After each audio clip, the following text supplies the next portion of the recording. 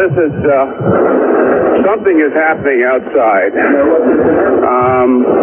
The skies over Baghdad have been illuminated. We're seeing bright flashes going off all over the sky. The sky continues to be filled with tracers as the anti-aircraft weapons continue to fire. Another huge, loud burst from the ground. More tracers going up into the air over the city. And there's a lot of fire going up. And as I say, these bombs continue to come down occasionally on the ground here. There's no sign that any of the aircraft that are involved in this, not from Iraq but from the Allied forces, have suffered any damage.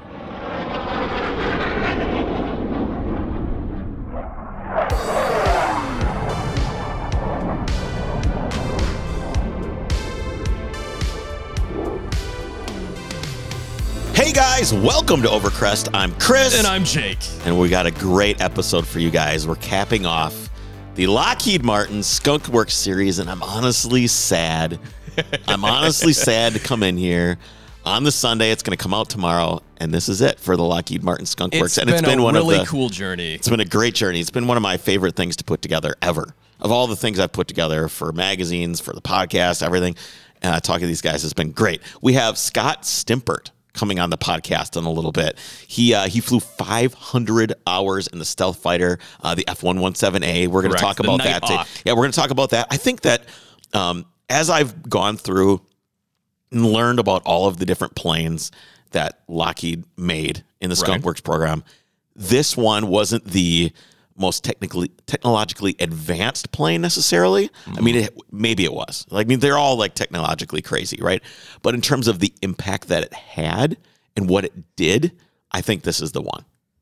In my opinion, this is the one. I know you can argue that, but you have to look at the U-2, what that's done, what it's still doing today. The U-2 is. Yeah, but it doesn't drop bombs. True. I think that in terms of direct, dagger to the heart to military objectives. I don't know. The sound of freedom with the R-71 is pretty good. Yeah. It's pretty good. But these have all been amazing. Nothing it beats the sound of freedom of a JDAM bomb. I mean, the sound of freedom that is serious business. Yeah. And I have a fun quote at the end from Kelly Johnson that we'll get to that I think sums up all of these planes. So Scott flew in the Gulf War.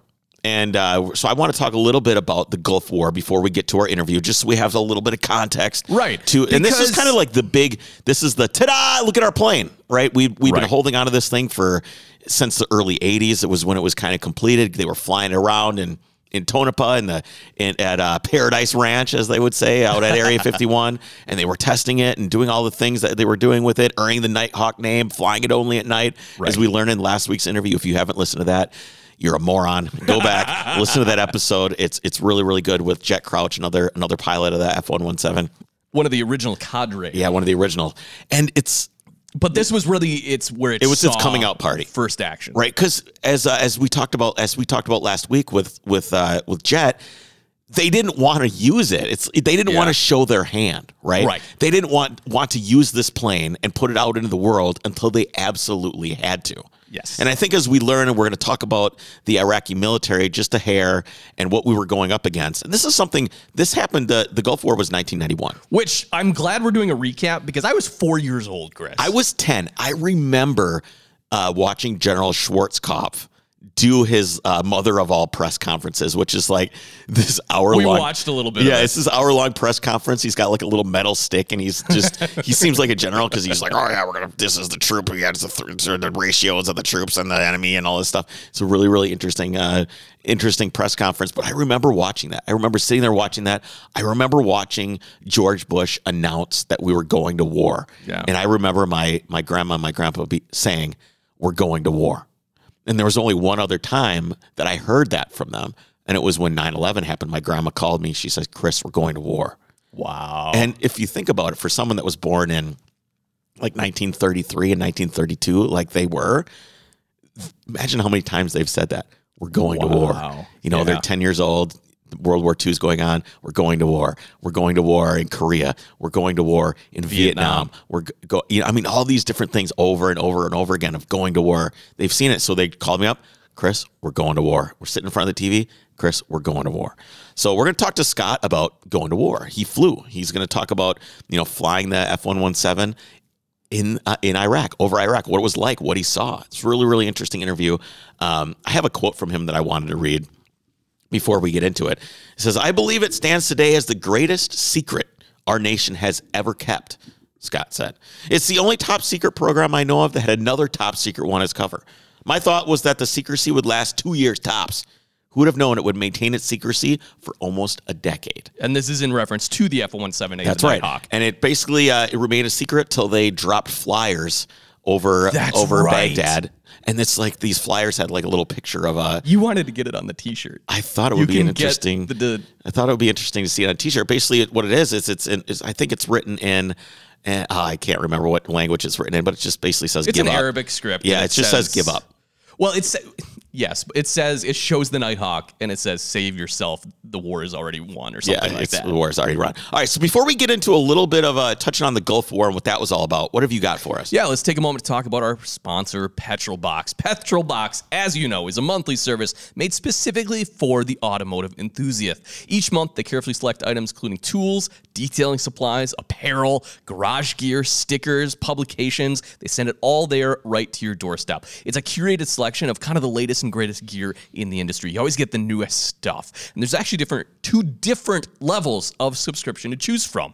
You have the Petrolbox Basic, which costs less than $20 a month, while the Petrolbox Premium gets you even more gear for $39.95 a month. Be sure to check them out at mypetrolbox.com and use the code OVERCREST at checkout. That'll get you $6 off your first order. I hope we get another hoodie because I destroyed mine working on the 911. Yeah, I saw that. I did. I destroyed it, and which makes my wife very unhappy because it's essentially she wears it. She steals everything out of the box. Anyway, there's like an interior cleaner. Yeah, she took it and is using it in the house, so I don't have. Oh, really? Yeah, she takes everything. So always get good stuff in there. It's nice. All right, the Gulf War. What was the Gulf War over? Right. When you look, you see all the protests and everything that's going on. Well, I know there was a lot of controversy that we just wanted the oil. Right. Which is probably true. Right. But it, on its surface, was a humanitarian effort. At surface, it was a humanitarian effort. Oil, the thing is when everybody goes, oh, yeah, war for oil, no blood for oil. But you have to keep in mind that the entire world is depending on the petrodollar. Right. The petrodollar? The petrodollar. Yes. That's one of the reasons why the entire economy cares about the price of oil and what's going on with oil. Is this something you get in the Petrolbox? It is not. It is not. Okay. So the entire world runs on petroleum. So the stability of petroleum prices is very, very important to the health of the economy of the world. Right. So that's part of it, right? Okay. We have to know that that's part of it. You have to just accept that. Yes. And for some people, it's worth the blood. Some people say it's not. There's protests. Because the criticism is it's basically just greed is leading to this war. Right. But also you have to keep in mind their standard of living to take into consideration. Are people going to be able to get to work because the gas prices are so high? We already had in the early 80s and in the 70s, right, we had the gas crunch or the oil crisis, stuff like that. Mm-hmm. We didn't want to go through that again. Right. So, but basically what happened is Britain screwed everything up again. Okay. Seriously, if you look at the Middle East and you look at the way that what they did with colonialism, they went over, they divided up Iraq. They said the Kurds go over here, everybody else go over here, and they divided it up without taking into consideration any predating where people actually lived, where they lived, or anything like that. So Iraq's dispute with Kuwait has its roots in British decision in 1899. Oh, wow. To establish Kuwait as a British protectorate, which basically says, "Hey, you're our colony. You're our colony. We'll protect you." But that's not really how it was. Like that entire region was kind of part of Iraq at the time. Right. So then kind of Kuwait became this like. How was it Britain's, I guess, power to say we're going to carve part of your country out and give it this separate entity? That's just what they do. They go in there with their military and their ideals and their sensationalism of their way of life, and they go in there and say, "We're going to fix you, right? We're going to fix you." And then you kind of take advantage of the. I don't like colonialism, as you could tell, and we're going to take care of you and protect you, and then we're going to take kind of a little Your as a return. resources. What does that sound like? Taxes. No, it sounds like the mob. Oh, well, okay, yes. Doesn't it? It's like, hey, or you walk into their little laundry store. The whole parallel to Hey, the American Revolution and well, yeah, think about just think about the Boston Tea Party. laundry place in downtown New York. Okay. And the guy goes, hey, he walks in, hey, I see you've got a really nice laundry place. It'd be a shame if it got broken into, and then Jimmy, the lefty over there, bashes his bat into his counter. Yep. It'd be a shame if all this went to waste. So, but if you don't want anything to happen to this, we'll take care of you. You just got to kick it. Right, you just got to kick back some money. It's what colonialism kind of feels I don't like. think that's what kick it means. You got to kick it. You'll get kickback. You got to get a kickback with the cash. You got to give kickback. Yes. So that's kind of what it feels like. And I was never a fan of it. And this is basically what happened. Okay, so Kuwait produces oil through the Rumalia oil field. Okay, so this is a huge oil field underneath the ground that happens to kind of be close to the border. Okay. And what was happening at the time, sorry, we're not talking about 1899 anymore. We're talking about like 1990, 1991. Yep. So Kuwait was drilling, they were called side drilling. Okay, so they were drilling at an angle, kind of like under the border a little bit to try and get at this oil. And of course, Iraq is like, what are you doing? You can't just do that because the oil field doesn't know where borders are, right? It's just this giant lake of happiness for. I don't think that's correct. Well, it's a giant reservoir of but petroleum. if they had to drill sideways, then it's clearly not under their borders. It's very big, so it was always up for debate, right? Okay. And this is like if you have this happens all the time in like Texas. Yeah. So if you own like 5,000 acres of land here, and the guy next to you owns 6,000 acres, and there's kind of like a little bit, if more of it is on your land than his land, you kind of work up a contract, right? That Some says, sort of petroleum rights. You have some petroleum rights. You work up a contract. None of that was happening. Right. So they were just like drilling, and Kuwait was overproducing oil. So they were going against what OPEC was setting as the standard, which brought down the price of oil, which hurt the Iraqi economy. I got So that's kind of what was going on. And then they came up with this agreement that, well, we're going to give you $9 billion or $10 billion. And then Iraq didn't kick over $10 billion. And that was, I think they were short like 10 or 20% on their money to give Kuwait some money. And then 2 days, or Kuwait was going to give money to Iraq as recompense or whatever. They didn't do it right. 2 days later, Iraq invades Kuwait. Wow. All right. So they'd had enough. They were all done. They're just, we're rolling in. They rolled in there. They killed a bunch of people. They took it over. And that's what kind of started Operation Desert Shield. And Saddam Hussein is in power at this time. Yes. This is full Saddam Hussein in when you all say of Iraq, this is Saddam. This is Saddam Hussein. So the Iraqi army was formidable. And we talked last episode about how crazy their air defenses were. Right. I think we talked about that a little bit. Yeah, they basically had AAA guns on top of every single building around Baghdad. Huge army, one of the biggest in the world. And you don't think about this because you like, oh, Baghdad, third world country. Right. Oh, but it wasn't really. You know, it wasn't really a total toilet. They were hugely formidable. They had 1 million active troops. Wow. Over 4,000 tanks. We only brought 3,000 tanks. They had hundreds of planes. And the army of Kuwait was very, very small in comparison. I imagine. Basically, the country itself is very small in very comparison. small.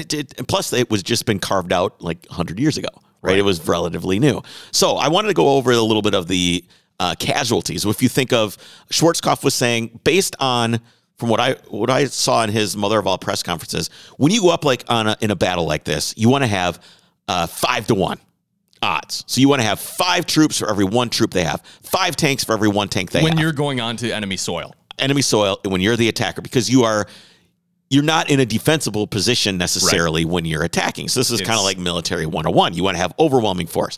They didn't. They had 2. I think they were 2 to 3 under the ratio. So they had to try and figure out a way to get this done. So I wanted to go over a little bit of the casualties from both sides, and then we'll get into the interview with Scott, where he can talk about his side of things. U.S. casualties, 148 battle deaths, 145 non-battle deaths, fixed wing lost, 37, 15 of those were non-combat, and that was the entire coalition. The United States lost 28, 12 non-combat, no U.S. losses in air-to-air engagements, none, 0. All right, Iraqi losses. Oh, go ahead. I was just going to say, I didn't think of a lot of dogfighting happening in Iraq, though. They had hundreds of planes. The Iraqis, I suppose. Did. I mean, they tried. Because you say air-to-air loss, that doesn't count, ground defense to air. They may have shot down planes. They tried. Yeah, obviously. They tried. Yes. And a lot of the Iraqi Air Force ran away to Iran. They ran. They split. Oh, really? They just abandoned. Yeah. They just were like, peace out. These other planes are pretty fast. And we can't see them. We can't see them. So Iraqi losses, and this is somber, okay? 50,000 were killed. Wow. To the Americans, 149 combat. 75,000 wounded. 80,000 captured. 3,300 tanks destroyed.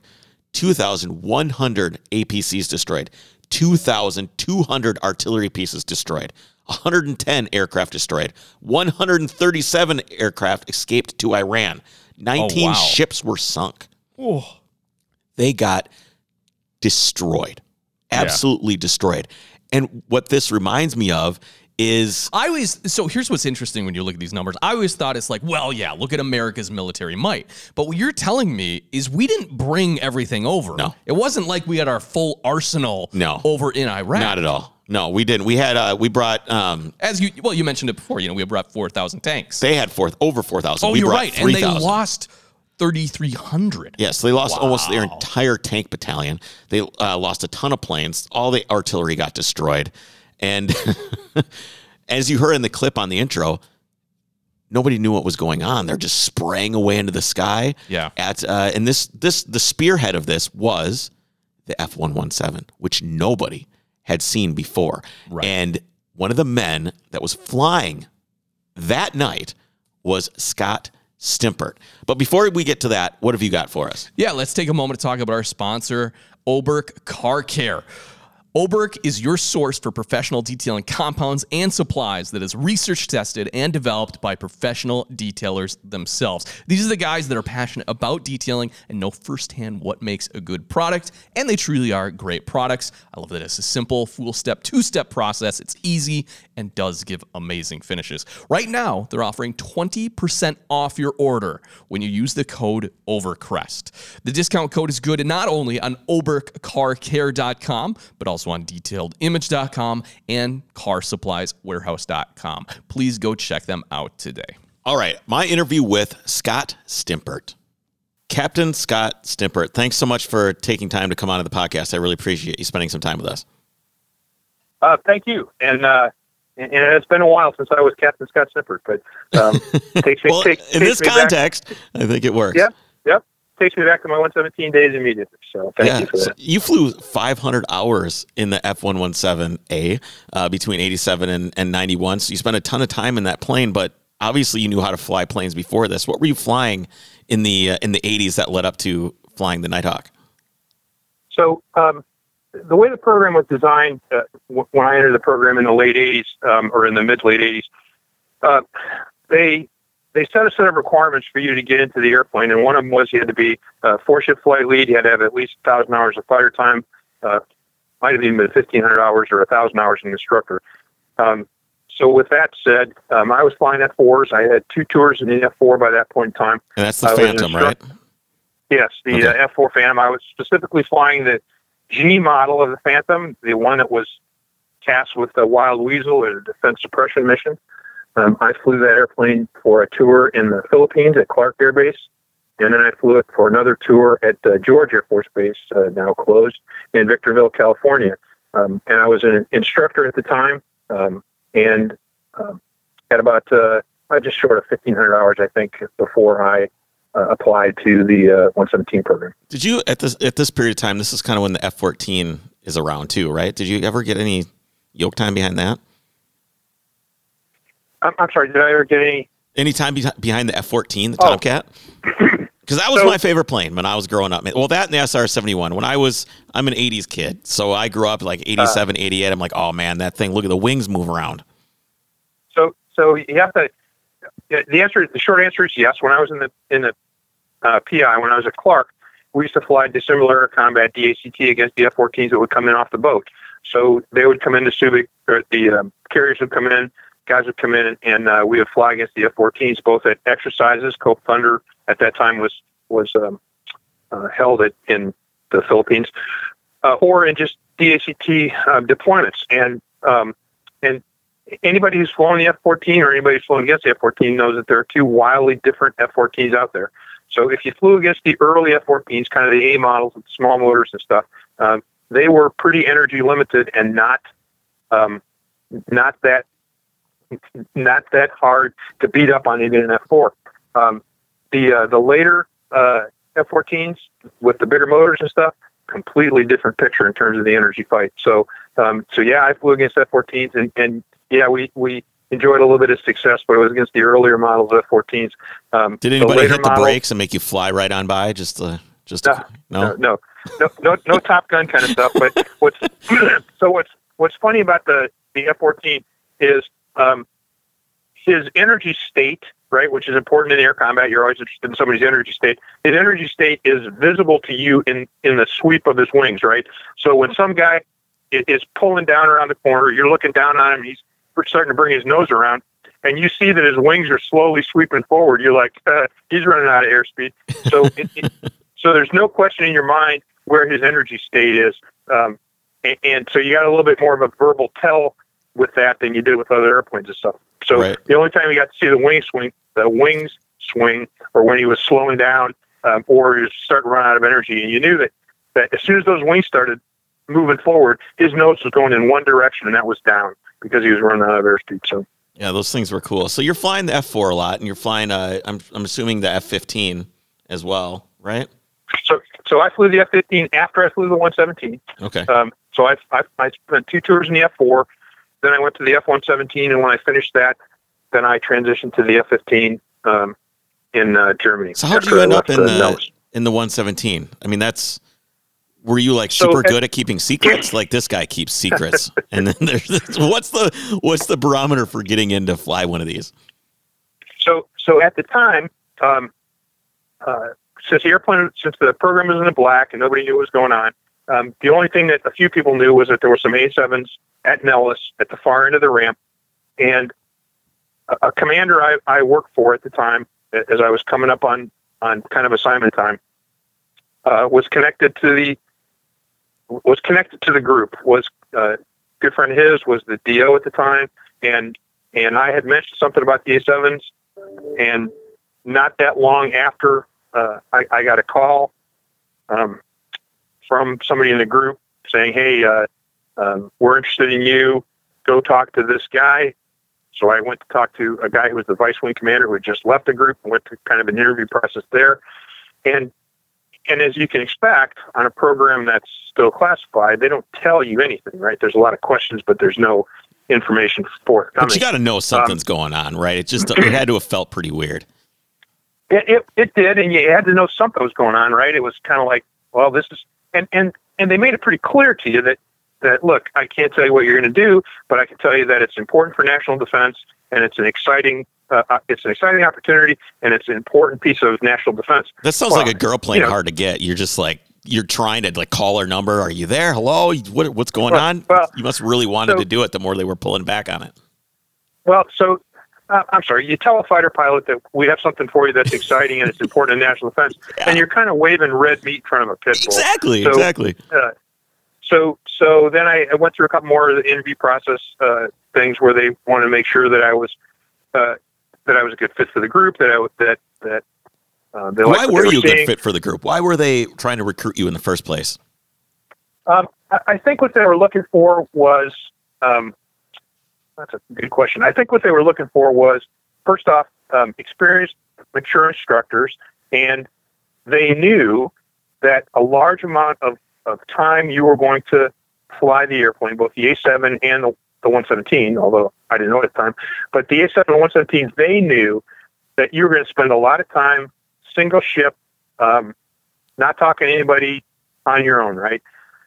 And what they were looking for was a maturity level that said, if this guy is off on his own with nobody looking at him in a single ship, can I trust his maturity and his professionalism to the point where he's going to do exactly what I told him to do, and he's not out there freelancing or something else? So I think what they were looking for was a level of maturity and professionalism that led them to confidently feel like the guy they were hiring into the program was going to have the discipline it took to execute what they wanted in an environment where you didn't necessarily have a bunch of people looking over your immediate shoulder, right? And I want everybody to think about what they're doing right now. Everybody's probably got their phone in their hand or something like that. I don't think anyone I know can go multiple hours by themselves not doing anything. Obviously, you're doing something. You're flying the plane, but just being with yourself and being in your mind and just being so focused for.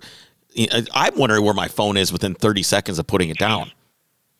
Well, so a lot of missions that we flew in the 117 were single ship missions. So you're out there by yourself, even in what we call coordinated singles, or even if 8 airplanes were going to attack an airfield at the same time, which we did there in Gulf War, you're flying your own mission independently, right? So unlike a lot of other airplanes, F4, F-15, A-10, A-7, where you're flying visually with somebody and you're coordinating your maneuvers visually with them and you're part of an immediate flight, in the 117, you have a specific mission, you have a specific time on target you're going to hit, you have a specific target you're going to hit, and you're expected to be on time, on target, independent of everything that's going on around you. So what they were, there's a saying that it's easy to be good when everybody's looking over your shoulder, right?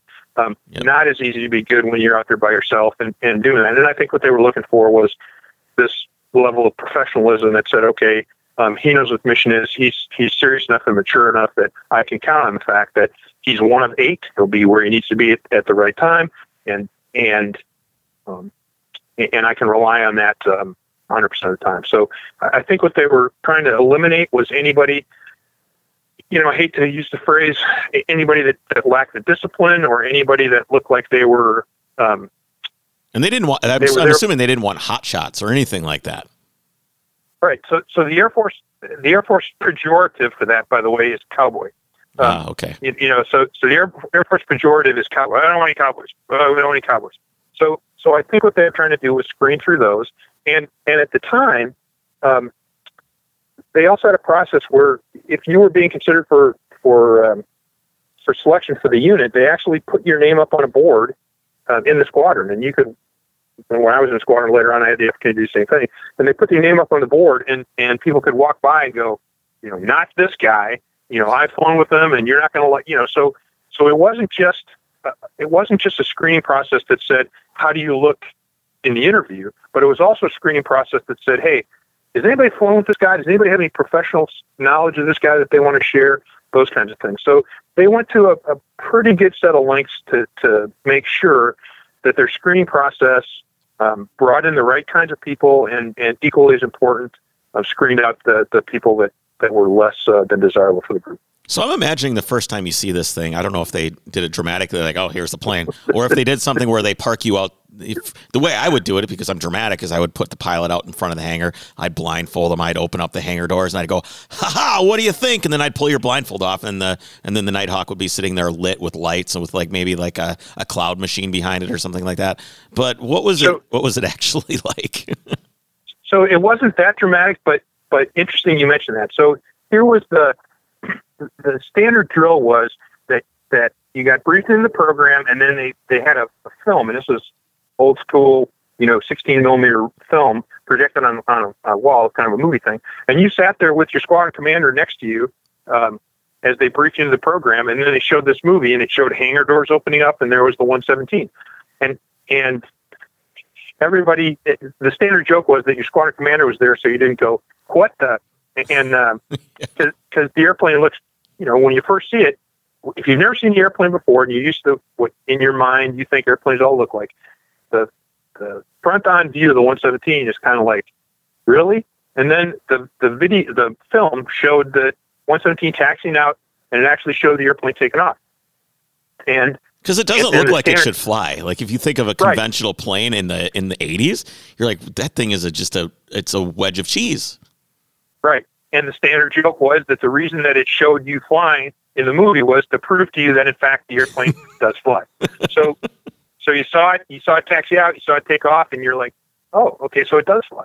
But yeah, it wasn't quite as dramatic. However, the film started with a hangar door opening up, and all of our hangars at the Tonopah had, if you've ever seen pictures of the hangars of the 117, they have big American flags hanging down from the top of the hangar. The 117 is underneath the American flag. It is a dramatic portrait by any measure. So you're kind of watching the hangars open up. Here's this airplane flag hanging above it, stuff, and you're like, wow, this is what I'm going to be doing. And like I said, your squadron commander was there just in case you were going to go, wait, what? So and you're right. In the 80s, it was, 80s where everything was rounded and smooth. And here's this thing that's all facets and angles and sharp corners and stuff. And you're kind of thinking, really? And then you see a taxi by, and there's a couple angles where the airplane actually looks kind of sleek. The side-on view of the airplane is a taxi by, where you see the skinny waist. You're kind of like, oh, okay, that actually looks kind of sleek. Yeah. But nose on, that big triangular shape you see nose on, sleek doesn't enter the vocabulary. So the first flight, what was flying this thing like the first time? Was it way different than anything else you've ever flown? Did it handle great, or was it like a school bus, or what was this thing like to fly? So to be honest with you, the airplane flies. It's a very honest flying airplane, right? So, quad redundant digital flight control, fly-by-wire flight control system, right? So, so you're flying an airplane that has a programmable flight control system, and which means that when you throw the stick to the left, instead of being connected to a direct cable that says okay left up, the flight control system goes, you want left turn, so move this control, up and to the left. And with it only took cars digital, like another 30 years to have that type of technology, right? I mean, that's crazy. So it's an almost direct lift out of what was in the F-16 at the time.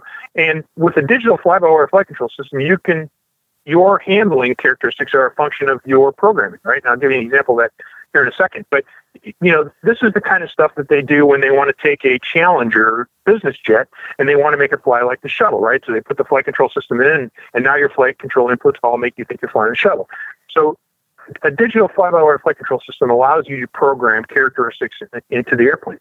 And the 117 was an extremely honest flying airplane. Did they give you your own profiles as a pilot based on how you flew? I mean, did they adjust them like per pilot, or no?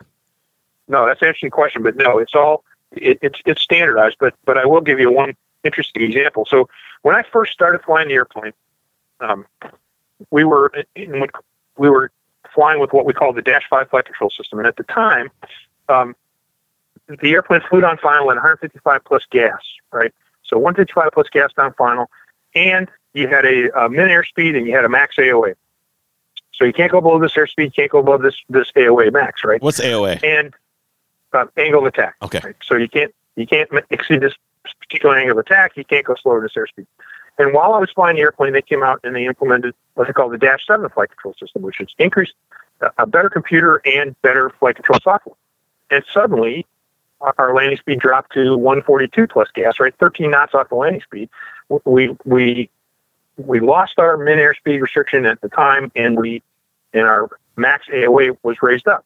Now, you may not think that's that big a deal, but realize it's not like they added an extra fin to the airplane, right? There's no extra flight control out there.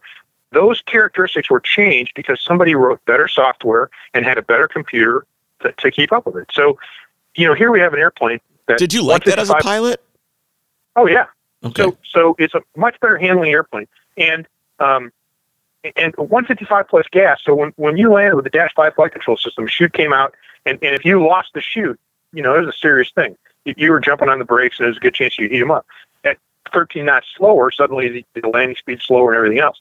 So what really struck me about that, what really, to this day, I really take away from it is, some guy in a lab somewhere with probably big, thick glasses wrote some better software and said, hey, look, I think we can do this. And suddenly the airplane, lands slower and flies better. So from a flight control standpoint, it was terrific. And fly-by-wire flight control system also gives you a lot of interesting capabilities you can filter into the airplane that may not be available to you on non-flight control airplanes. Right. Let me give you two quick examples. Sure. So on the 117, when you roll the air refueling door, so you turn the switch and the air refueling door opened up so you could refuel, the flight control gains dropped by, I want to say 20%. So what that meant was that you had to work a little bit harder to move the airplane around, and the airplane became a little bit less sensitive in that regime, because on the tanker, you didn't necessarily want the most sensitive airplane you could get. So they said, okay, we'll drop the gains by 20% when you roll the air refueling door open, and then when you close the air refueling door, boom, back up the full gains. You know what this reminds me of is Formula One, where you've got a little, like race cars, you've got a little steering wheel, and you've got driving mode 0. Well, you've got one for the pits, so you don't just floor it and run over a bunch of people. Then you've got one, which is like maybe qualifying, which is, did you guys have like we're actually at war mode? Did you guys have a Baghdad mode or anything like that? No, not for the flight controls. You had some things. We talk signature in a second. You had some things you did in peacetime that you did differently in wartime when you wanted to stealth the airplane up. But as far as flight control modes, no.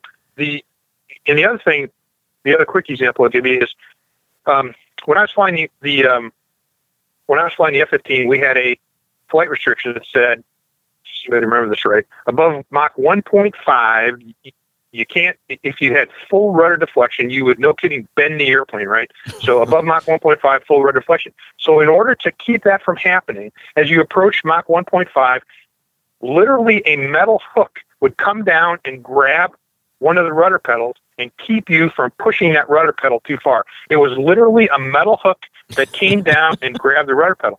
Now, 117, if they wanted a restriction like that, some guy just typed in a line that said, if Mach equals greater than 1.5, then flight control equals whatever, right? Right. So you didn't have to have this mechanical hook that came down and grabbed the rudder pedal. So it was a great system, very easy airplane to fly, very easy airplane to land, very honest. So your first flight in the airplane was pretty uneventful from that perspective, right? You had already flown the sim, which we didn't call the sim because of classification issues. Didn't call the sim. We called it the ATD.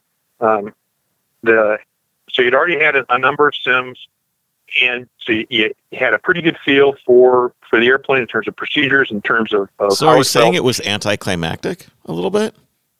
To get No, flying a new airplane, from a pilot's perspective, flying an airplane is always a great thing. Okay. It wasn't. There was a line somewhere in the mid '80s where somebody came out and said, "Oh, it's the wobbling goblin and so unstable," stuff like that. Nah, the airplane was a pretty honest airplane to fly.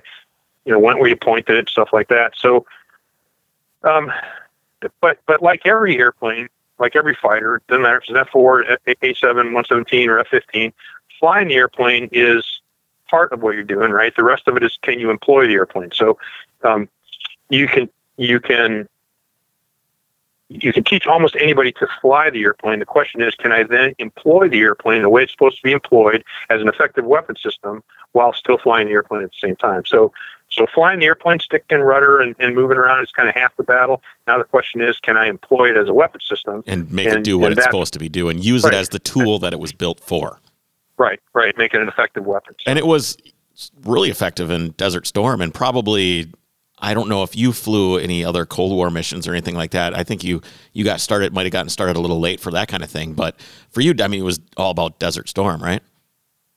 Yeah. So my combat time all started in Desert Storm. I was part of the initial launch mission for the invasion of Panama. I was one of the 2 air spares, so I didn't go, but I was all primed and ready to go. We launched 8 to bring 6. Right. So you always launch. You taxi more than you launch. You launch more than you have. Right. So another guy named Cole Seckman and I were air spares for that sortie, so we were all, pumped and ready to go. But it's funny because Cole and I both knew that there was no way any one of these 6 primaries was going to fall out short of actual fire in the airplane, right? So, imagine that you're a football player and you're on the starting team and you're going to the Super Bowl, and some guy is like your immediate replacement. He goes, "Oh, if you hurt your leg or anything, I'll come in for you." And you're going, "Oh, yeah, right." I don't care if I'm bleeding. I'm going back into the game, right? Yep. So we air spared for that, turned around and came back as we expected. But my first combat sorties were all at Desert Storm. That was my first introduction to, can the airplane really do it? Does the stealth technology really work? All those questions that we had all got answered on the night of the 17th of January. So the United States Air Force stated that the F-117 was really the only airplane that they dared risk over downtown Baghdad. Why was that? What were the defenses like? What do they mean by that? So at the time, Baghdad was the most heavily defended, one of the most heavily defended cities in the world. Certainly the most heavily defended in that part of the world. They had overlapping. Let me take one step back. So the Iraqis had a pretty sophisticated integrated air defense network. Where did they get it from? A number of different places. Most of it was Soviet based. They had got some third party what we call gray systems, but for the most part, their integrated air defense network was not only supplied by Soviets, but also mirrored a lot of their doctrine and technology in terms of centralization and those kinds of things. And that air defense system had already been blooded, right? So they've been fighting the Iranians for a long time. These are people that have been working for a bit. So we're talking about a system of overlapping and early warning let me radar. just say, the plane we gave planes to Iran, or they bought planes from us to fight in Iraq. So they were already kind of familiar with maybe not the technology of the 117, but some of the other technology, the planes that we were using. Yeah, they had fought a conventional war against conventional, what we call aluminum airplanes, and we're a veteran air defense network. So here we have an air defense network with overlapping coverage, an integrated comm system that's coordinating all of this from centralized locations. They had interceptor operations centers, sector operations centers that filtered all of this information from their air defense and moved the information around. And they had more guns covering the city of Baghdad than you could believe. I'll come back to that in a second. But so they had this network of surface-to-air missile sites and integrated air defense around the city of Baghdad because that was their center of gravity for a lot of their strategic capability. It was certainly the center of gravity for their command and control. Like Soviet doctrine, they are very centralized in their command and control. They're not decentralized, right? They don't push a lot of engagement authority down low. They kept a lot of it up at the upper level. So the city of Baghdad was extremely heavily defended from the outside edges, all the way in. And a number of the targets that we hit were downtown, right? This wasn't the suburbs. This was the downtown inner city kind of stuff. And as far as the actual city itself, so imagine a large city. I think you're in Minneapolis right now. So imagine the city of Minneapolis with AAA guns on top of all of the large buildings. And it just it's a sight that surprised me when I first saw it. I don't know why I didn't think about it before, but you have all these buildings, and on top of these buildings or all around were these AAA guns that were shooting up into the air. Some aimed, a lot of barrage. So the city itself was extremely heavily defended. And if you were going to try and drag an aluminum airframe, i.e. a non-LO type of airframe down through the middle of Baghdad, you're going to have a lot of attention. Low observable. Okay. I'm sorry. No problem. So typically non-LO airplanes are non-low observability airplanes. The shorthand is they just call them aluminum airplanes, right? To differentiate them. So if you're going to haul a non-low observable or conventional aluminum airplane through the center of Baghdad, you're going to get a lot of attention from their air defense network, and especially the first night, it was up and running. It took a long time for the SEAD, suppression of enemy air defense mission, to beat that air defense network down.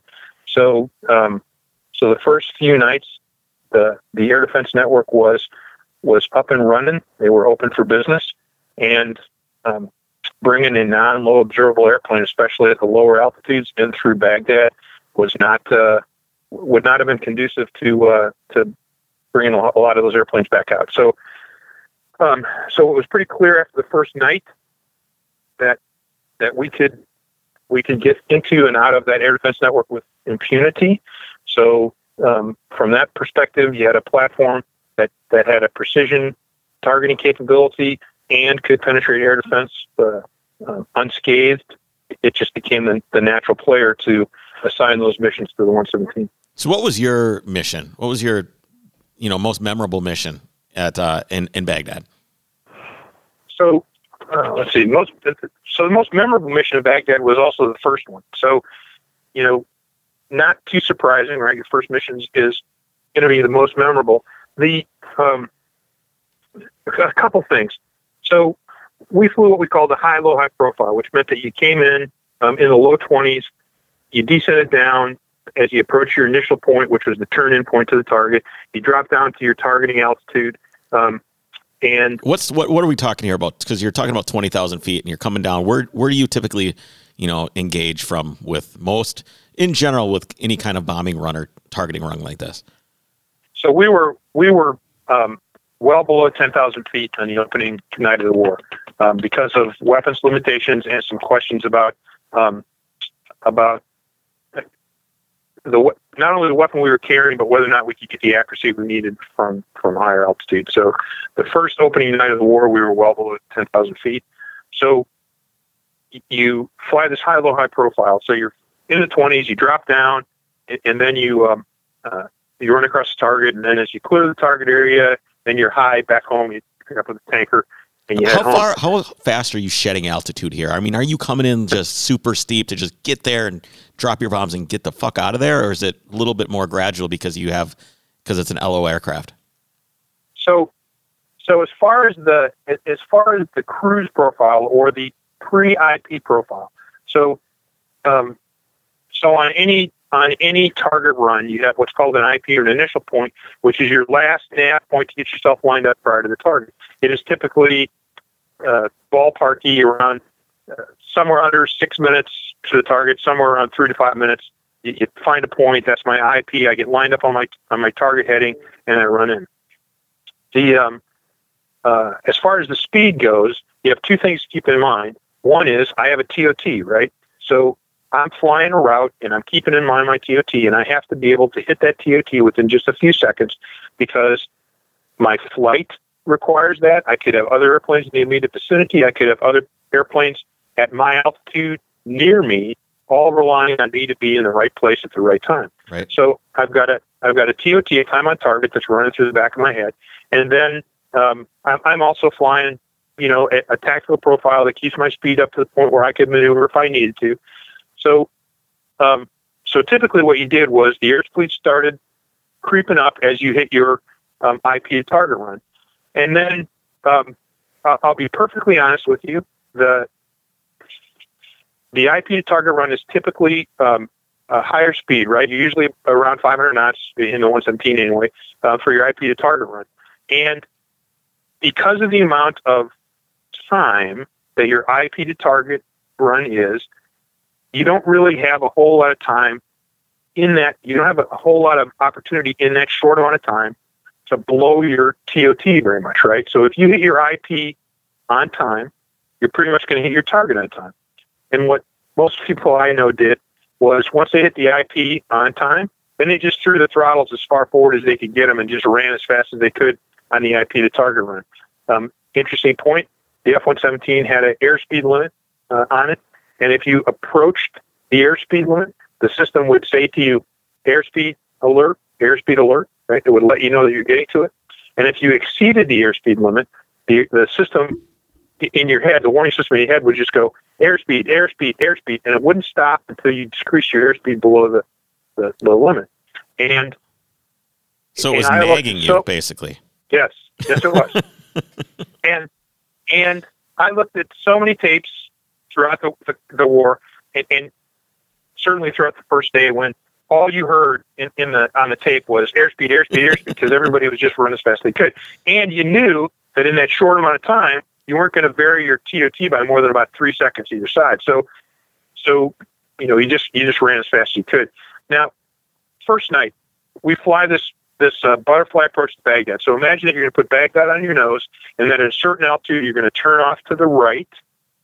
At a certain distance, you're going to turn off to the right, and then you're going to do what is essentially a counterclockwise circle, right? And you're going to approach Baghdad from the north to the south, right? So I'm going to fly from the south, and I'm going to do this.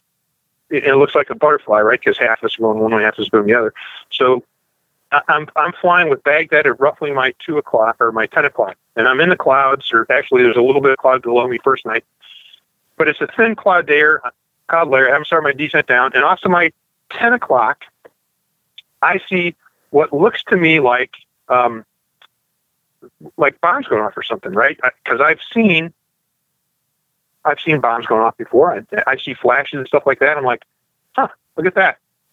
Something's going on there. And as I start to descend down, it becomes more clear that what I'm seeing is a city with AAA going off over the top of it. And I saw a couple of SAM launches, and I'm seeing all this other stuff. And I go, oh, glad I'm not going there. And that thought lasts for about a second before I realize that is exactly where I'm going. That's left 10 o'clock. And I'm about to make 2 left-hand turns and line up on that town. And I distinctly remember it as I'm coming through. I remember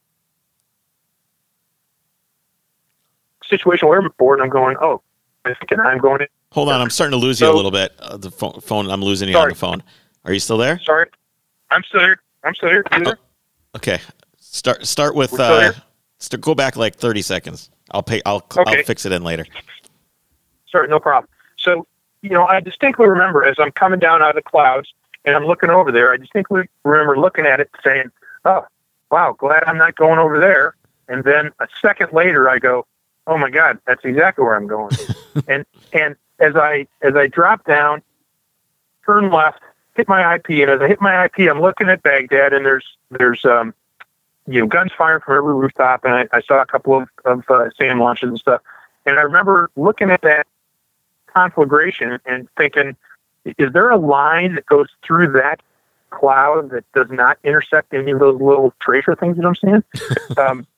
And so I come off the target, so into Baghdad. I come off my first target, then I turn slightly, and my second target is just south of Baghdad. It's an interceptor operations center at a place called Al Taqadum Airfield, just south and east of, or just south and west of Baghdad.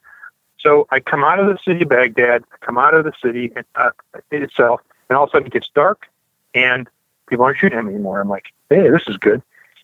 So I hit Al Taqadum Airfield. I can see my target in the display. It's up ahead of me. I'm now lining up on target, and I'm thinking, okay, nothing's going on here, nice and quiet. And about 30 seconds or 45 seconds out from the target, another 117 who has a target at the same airfield drops his bomb. I see the bomb go off in my display, and then everybody in their mother at Al Taqadum Airfield wakes up and starts shooting up in the air. And I'm thinking, this was just such a quiet place 30 seconds ago. And his bomb goes off, and then kaboom, everybody shoots up in the air, because at the time, and actually throughout the war, with no advanced radar warning saying, hey, here comes a target, something like that, they're all pointing up in the sky and listening for somebody shooting or a bomb going off or something like that. And as soon as something goes off, then they're all shooting up in the air. So at nothing. They're just shooting, right? I mean, they can't see you. It's dark. Yeah. They're just blindly shooting. Right. They're blindly shooting up in the air. It's actually a tactic. It's called barrage fire. They're throwing barrage fire up in the air with a hope of you having to fly through to hit somebody. And it was, even though it wasn't aimed fire, if you're invisible and you're standing on somebody's front lawn when they turn on their sprinkler, it doesn't matter if you're invisible or not, there's a good chance you might get water on you. Right. So, as we're flying through this, I drop on the IFC, boom, I see it go, and then I go blasting off into the dark as fast as I can, and then pull up and start my profile back home. Did you at any point when you're looking at this stuff, do you see it as target, or do you still in your mind think you go, wow, that is a city where people are? Does that ever cross your mind, or is it just mission oriented? So it's very much mission oriented, especially like when I hit the airfield afterwards, right? I'm looking at a large concrete reinforced, huge bunkered facility, and my only thought at that point in time is can I hit it? Will I be on time? And will my weapon penetrate into this and do the damage that we're hoping that it does? So you're very much mission focused. You're very much target focused. The other aspect of it doesn't really enter into the picture very much for you. And then as we're heading home, so one of the things that you mentioned earlier that I was going to talk about is once we're headed north and we're on pre-strike and we hit our last tanker, before we go across the border and head through Iraq, we do what's called a stealth line check, or we stealth up the airplane, which means that we do all the last minute things we need to do to make the airplane signature as small as we possibly can. And one of the things that you do is you suck in the UHF antennas from the top and the bottom of the airplane. So this is like when I try to put on the pants that I used to wear that I can't wear anymore. I just kind of suck it in and like try and button my shirt up just so I still am looking pretty good. I'm going to let that go. But what it is like is, so the airplane itself has UHF antennas that stick above and below the airplane, and those were were motorized so they could be pulled in and stuck out. So at the stealth line, one of the things that you did was pull those antennas in, which meant that not only was the signature of the airplane as small as it could be, but also you had no radio contact with anybody else. You were radio out at that point in time, both transponder and UHF radio. So it was just you, nobody else. And that actually had to be an incredible feeling. Yeah, it got real quiet. And then coming home, once you cleared the immediate threat area, you could stick your antennas back out again, which did two things for you.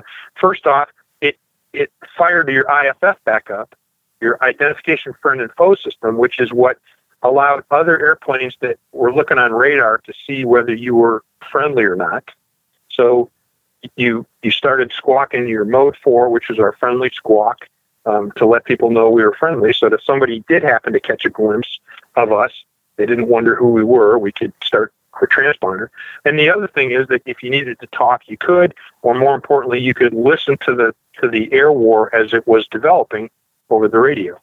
And one of the things I distinctly remember coming home night one was I was off El Tacadillo, I was heading back home, and I heard one of the Eagle guys say, there's a guy taxiing out on the runway, looks like he's getting ready to take off. Yes, I see him. And I'm thinking, all right, so my air cap, the guys that are protecting everybody out there, are literally watching guys taxi out to take off, and they're waiting to jump on them. So I felt pretty secure from that perspective, and the fact that the air cap was out there doing its job, and meanwhile I was just trying to sneak home as this tiny little stealthy guy flying through the center of this whole thing. So you ever wish you had guns and missiles on that thing? Did you ever feel like you ever needed them? I mean, because once you drop your ordnance, I mean, even with your ordnance, you're just kind of, you're just kind of naked up there, other than you're wearing a nice black suit. True, and that's what that's what you put. That's the basket you put all your eggs in, right? So, so we used to laugh and say that guys who were looking for us, and we flew exercises against other airplanes and stuff. And I flew the F-15 after I left the 117, and I talked to a lot of guys who were flying the F-15 during Desert Storm in the same area I was flying the 117, and trying to find us was kind of like, the joke was, it was trying to find a armadillo in the dark with a hammer and a bad flashlight. So if you find the armadillo, it's going to be really bad for him. But the chances of finding him with a crappy flashlight in the dark, not so good. So right. The bottom line was, we felt pretty secure as long as it was dark. We felt pretty secure in the signature of the airplane, keeping us protected. Now, moonlit night, there are a lot of other factors going on, but for the most part, you relied on the signature of the airplane keeping you safe. And I think the track record of the airplane was such that it did. We found out that it did keep us safe. So your plane ended up being enshrined at the Reagan Library. It is now known, I don't know if it was known previously as, but it's now known as the Unexpected Guest, which I think is just an incredible name for a 117. I don't think it gets any better than that as a nickname. How did that plane end up having that honor? And I mean, it was your plane. That's very special. Yeah. So a quick aside on unexpected guests. So, sometime about the Desert Storm time frame, in fact, most of it started while we were deployed. They started relaxing on some of the on what we call the nose art of the airplanes and stuff. So the nose art in the airplane obviously wasn't on the nose, but what they started doing was painting the classic nose art. Right, goes back to World War II. You see it painted on Chuck Yeager's airplane, Glamorous Glennis, all the way back to early World War II. Right, guys are painting their nose art on the airplanes. Well, on the 117, they started painting nose art on the inside of the weapons bay, nice big white canvas of the different airplanes and stuff, and a bunch of the airplanes picked up their nicknames, Toxic Avenger, and my crew chief was a kid named my crew chief really liked this 80s alternative British band called Demon. God only knows. I'd never heard of before this and stuff. But is it punk? It's got to be some punk thing. Yeah, it's some British punk thing from the early '80s and stuff. And they had an album called Unexpected Guest, and the album art looked kind of interesting. And he just kind of saw that and he goes, "Hey, what do you think?" I go, "Hey, I'm all over it." So Stubby Cassidy, my crew chief's like, "Okay." So we painted Unexpected Guest on the airplane, and he helped design the artwork and stuff, and it was a great esprit de corps builder for both the crew chiefs and the pilots to have the art on the airplanes and stuff. And you could only see it when the airplane was back in the hangar because that's the only time they opened the bay doors and stuff. So, and then when you apply that name to when you think of Unexpected Guest, it's funny because you don't, when you have a party or something like that, it's always the guest that shows up that you don't want. But this would almost be like your unexpected guest. You have Thanksgiving dinner and you're watching football and with your family, and then all of a sudden you go back into the kitchen and the turkey's gone. Some dude had climbed in the window and taken the turkey and got out, and nobody even ever knew he was there. Right. So it was very appropriate, and the artwork was actually pretty well done considering where we were and what they had to work with and stuff. But and then in the early in the late teens, I want to say around 17 or 18, I got a call from the Reagan Library telling me that the Air Force had decided to release a number of 117s to various places, mostly prestigious museums or the Presidential Library. And one of the first coming out was 803. It was going to go to the Reagan Library, and because of the time frame, because of Reagan's influence on defense policy in the 80s, because of the deterrent nature of his administration, they had wanted an airplane that had a Desert Storm history, so they chose 803, and they wanted to paint it up in the Desert Storm colors and it's Desert Storm Mufti, shall we say?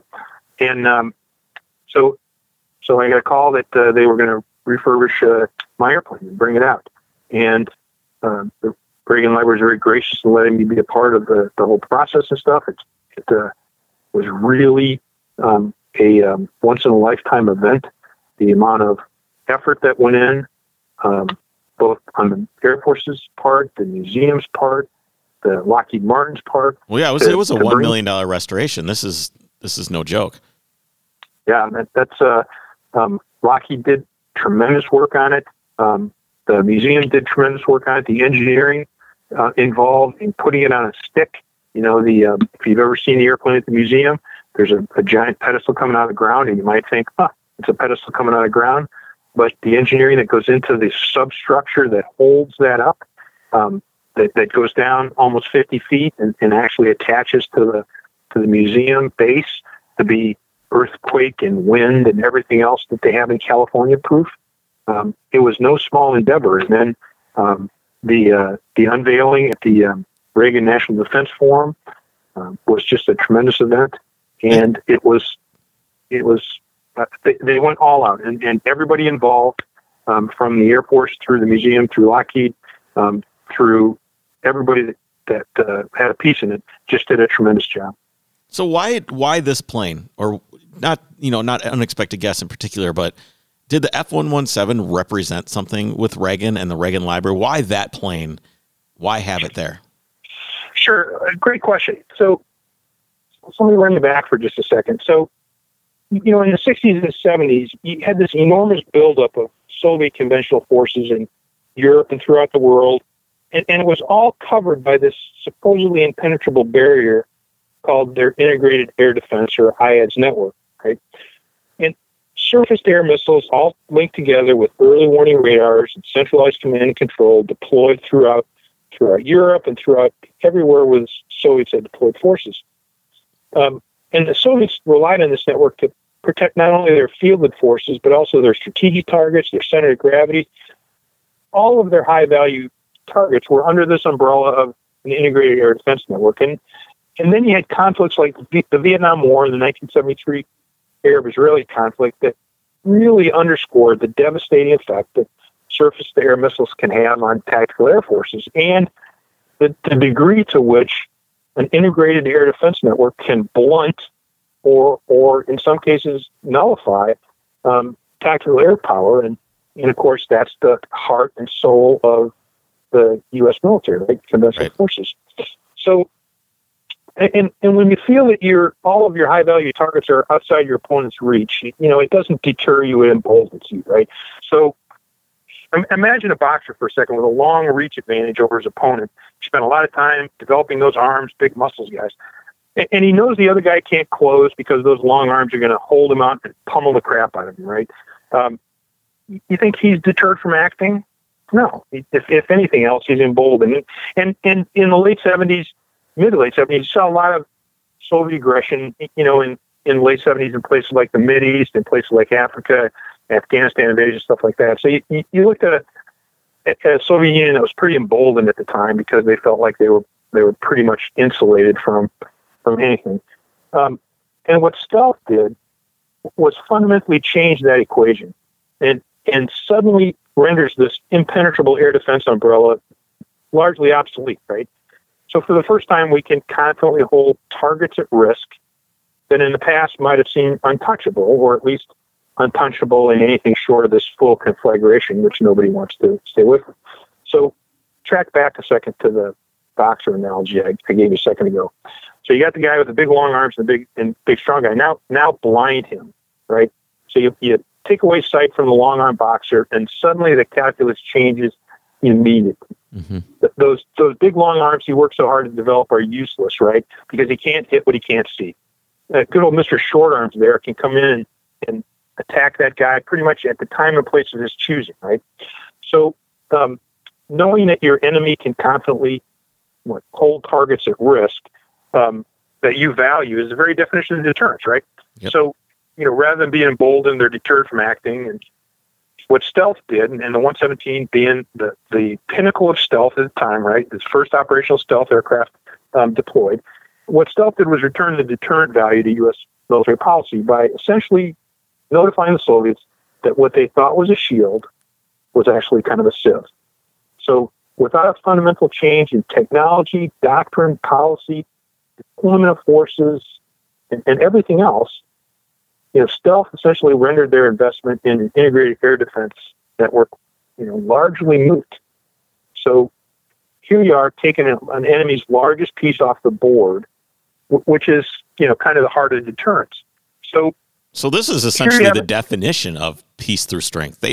We don't have to do anything, but it really just kind of nullified the strength that the Soviet Union had, which was their military. And without that, it could have been part of the tipping point for the collapse of the Soviet Union. Right, and very much so, right? So all of a sudden, they have this giant investment. This is what we're going to hide behind. This is what we're going to shield.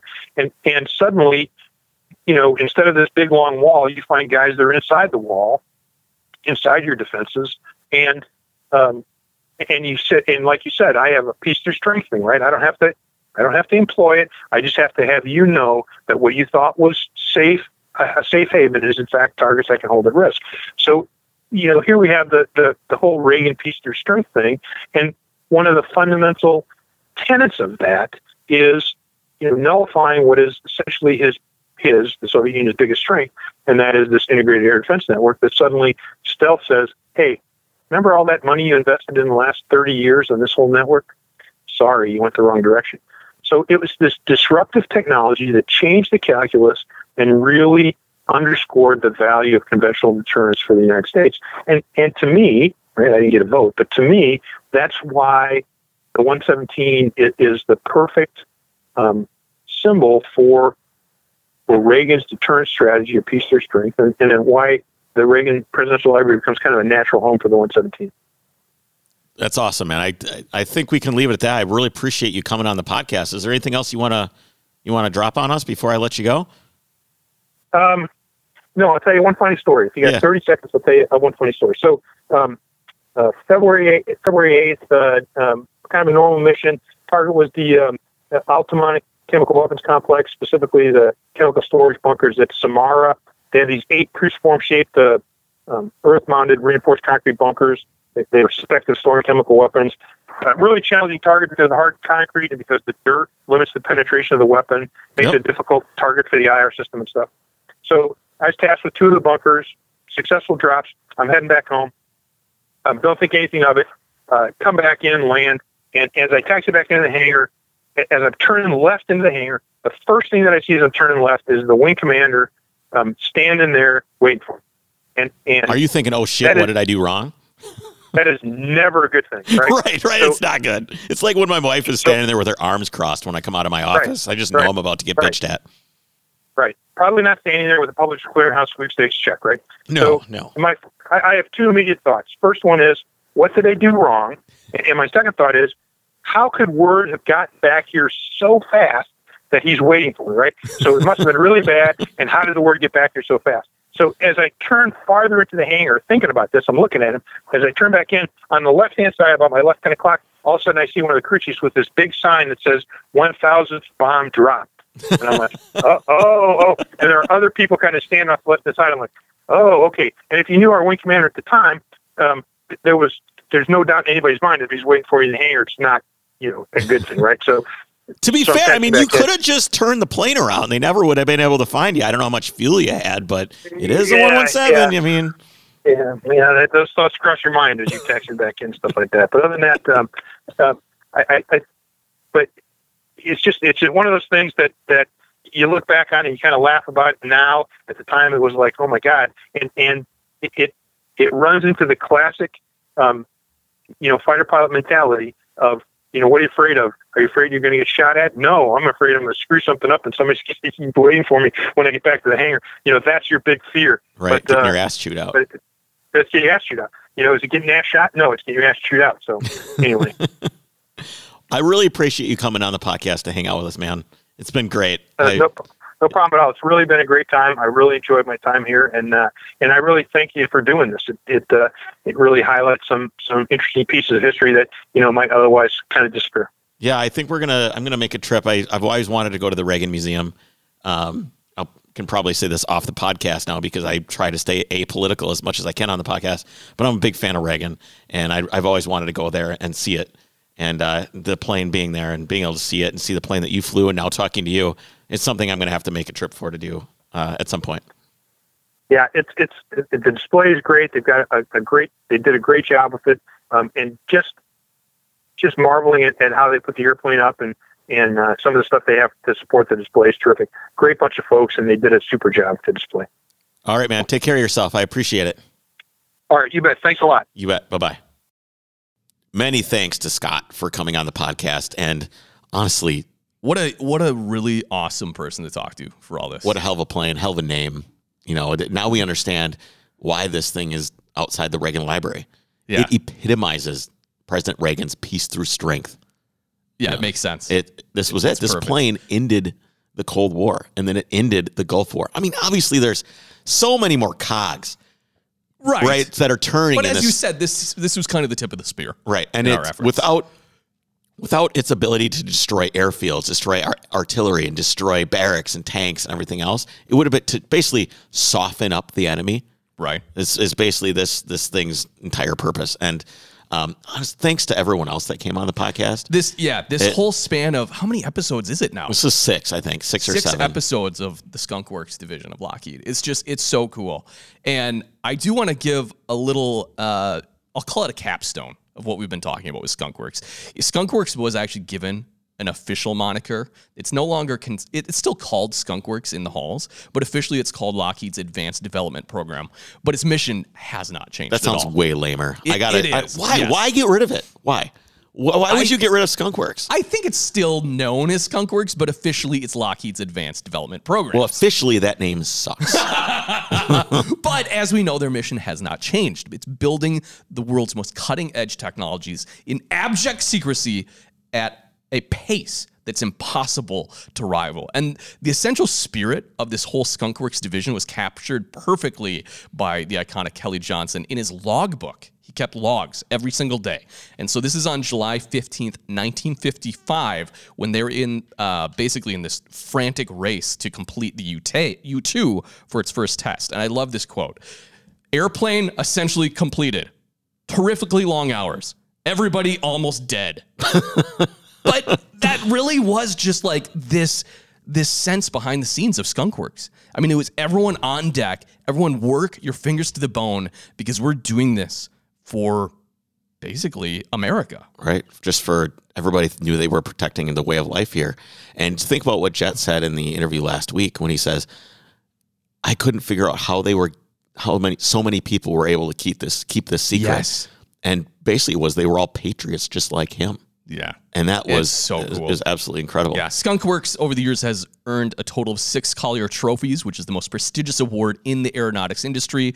They've been collected by the Skunk Works division since 1943, but it's the division's most impressive legacy has yet to be written. See, as Skunk Works program manager aptly stated, quote, the problem with Skunk Works programs is that they typically get credit for changing history long after they actually changed history.